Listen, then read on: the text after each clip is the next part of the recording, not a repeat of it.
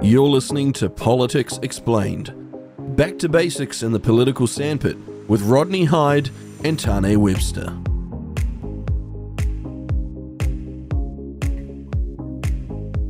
You're on Reality Check Radio. It's Real Talk with Rodney Hyde. We're coming up to our weekly event with Politics Explained, back to basics in the political sandpit, with my friend Tane Webster. Good morning, Tane. Morning, Rodney. Today we've got an interesting question, and I sort of agree with the questioner. And I think from talking with you in past, you don't mind this, but we'll see what you say. But you have an explanation for it. You have a good explanation for it. So the question is, why are votes discarded / disposed of after I believe it's a 6-month period when other papers are hung on to for years? I assume they're referring to, like your financial records and whatnot. That's 7 years and things like that. So why are the votes discarded / disposed of after only 6 months?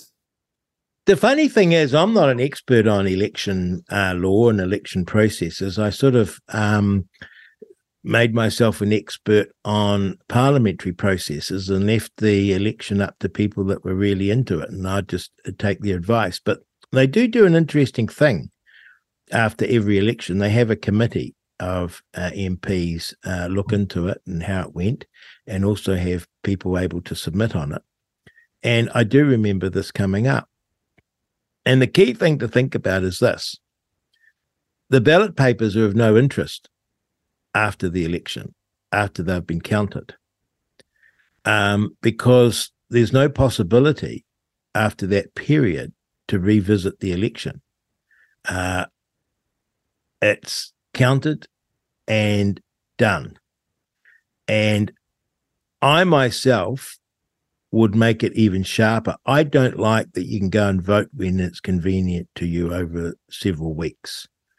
I would make the election day on a day, and that's it, unless there's extremely exceptional circumstance, like you're a soldier about to head off into a war zone and you can't vote, and so you get to vote a week early. The reason being is that if you make everyone front at the ballot box, it's clean, because the party scrutineers can be there and they can see that Rodney Hyde's walked in, Rodney Hyde's marked off the electoral roll, and Rodney Hyde's been handed a ballot paper. And he's crossed off and he can't vote anywhere else. Like, it's tight. You don't want people just voting in casually, and you certainly don't want what we have in local body politics, a mail-in vote. And of course, it was all this, you don't want computer counting. It was all those shenanigans that befuddle and befoul the American system. Now, when you look at a ballot, it's just a tick. It doesn't have a name on it, right? Because it's anonymous. Oh, yeah. And it's important that it be anonymous, because you don't want people in 10 years' time saying, oh, Tane Webster, who did he vote for in 2023, right? And, of course, after 6 months, of what use is all the ballots? And it is best that they just get destroyed along with any record of who voted for whom.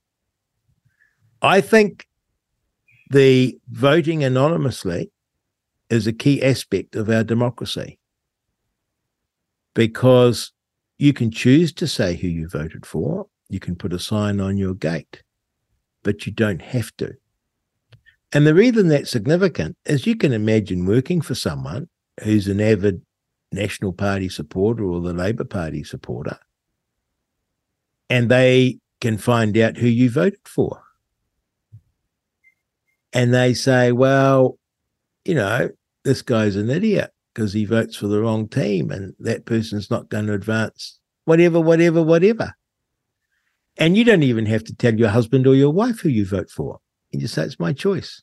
You can lie about it.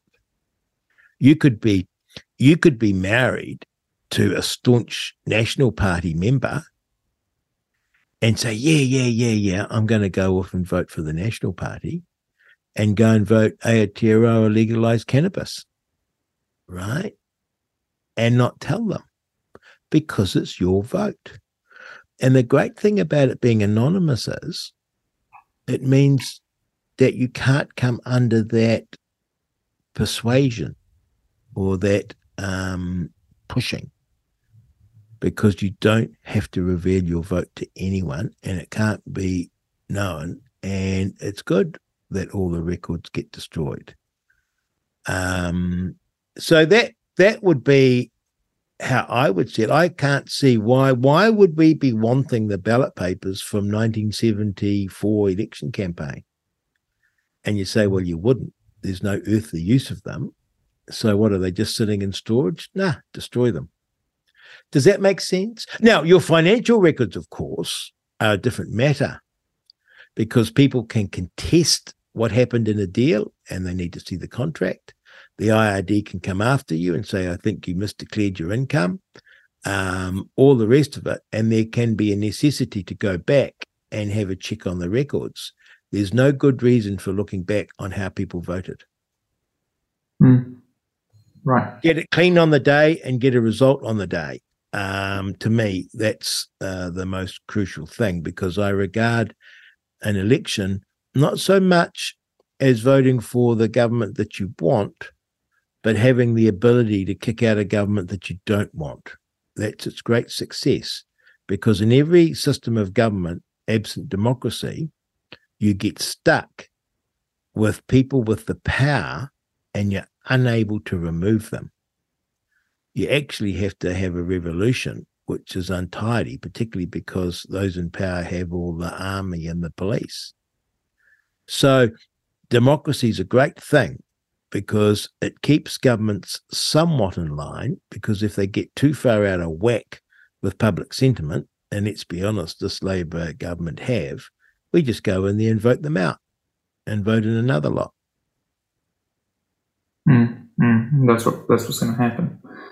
There you have it, Tane. That's another week. Send us your questions. Text 2057, email inbox at reallycheck.radio. That's Politics Explained, back to the basics in the political sandpit with Tane Webster.